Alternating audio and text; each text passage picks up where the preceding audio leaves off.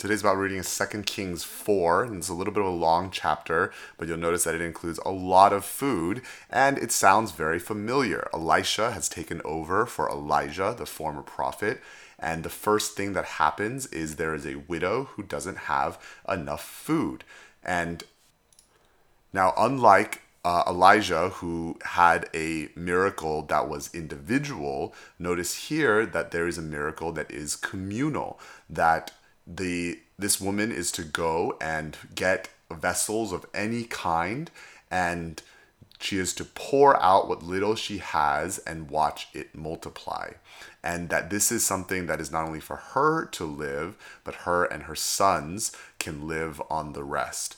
Now he meets a Shunammite woman who, again, is not an Israelite, who is wealthy and who has food to give him. So the first account is him showing giving of food to others, and the second one is giving to him, but she has no son. And so she asks him, "Can you pray for a son?" And he says, "Yes." And then boom, there's a son. And the son starts to grow, and the son dies.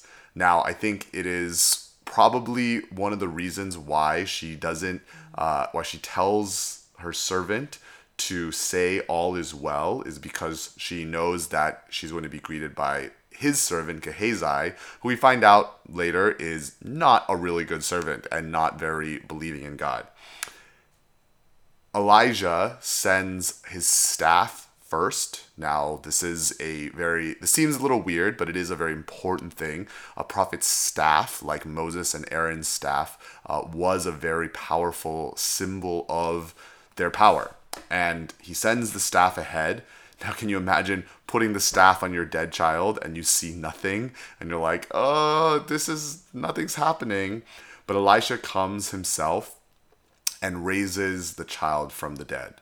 Again, you are seeing the power of Elijah. We're going to be looking forward to the power of Jesus. And in Acts chapter 9, we're going to see even Peter with a very similar account bringing back a girl named Tabitha.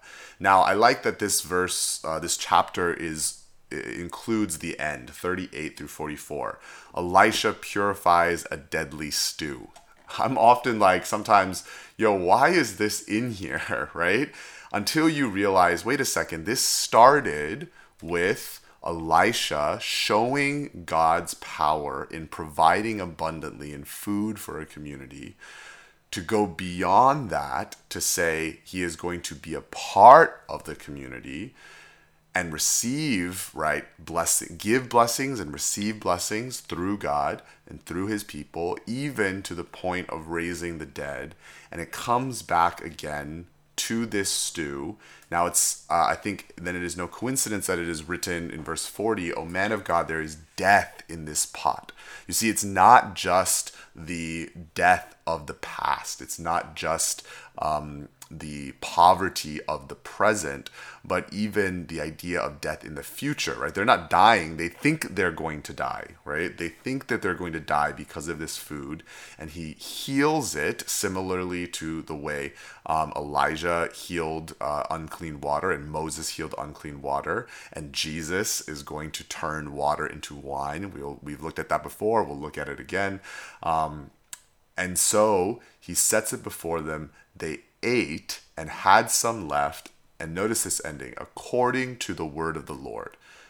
Not according to the power of Elijah, not according to the community they share, not according to the faith even of these men, but according to the word of the Lord. That what does God want to do? What is God doing every single day? Taking what is dead and turning it to life, but blessing in order that we may bless others and be blessed and live. And food is a symbol of a lot of that.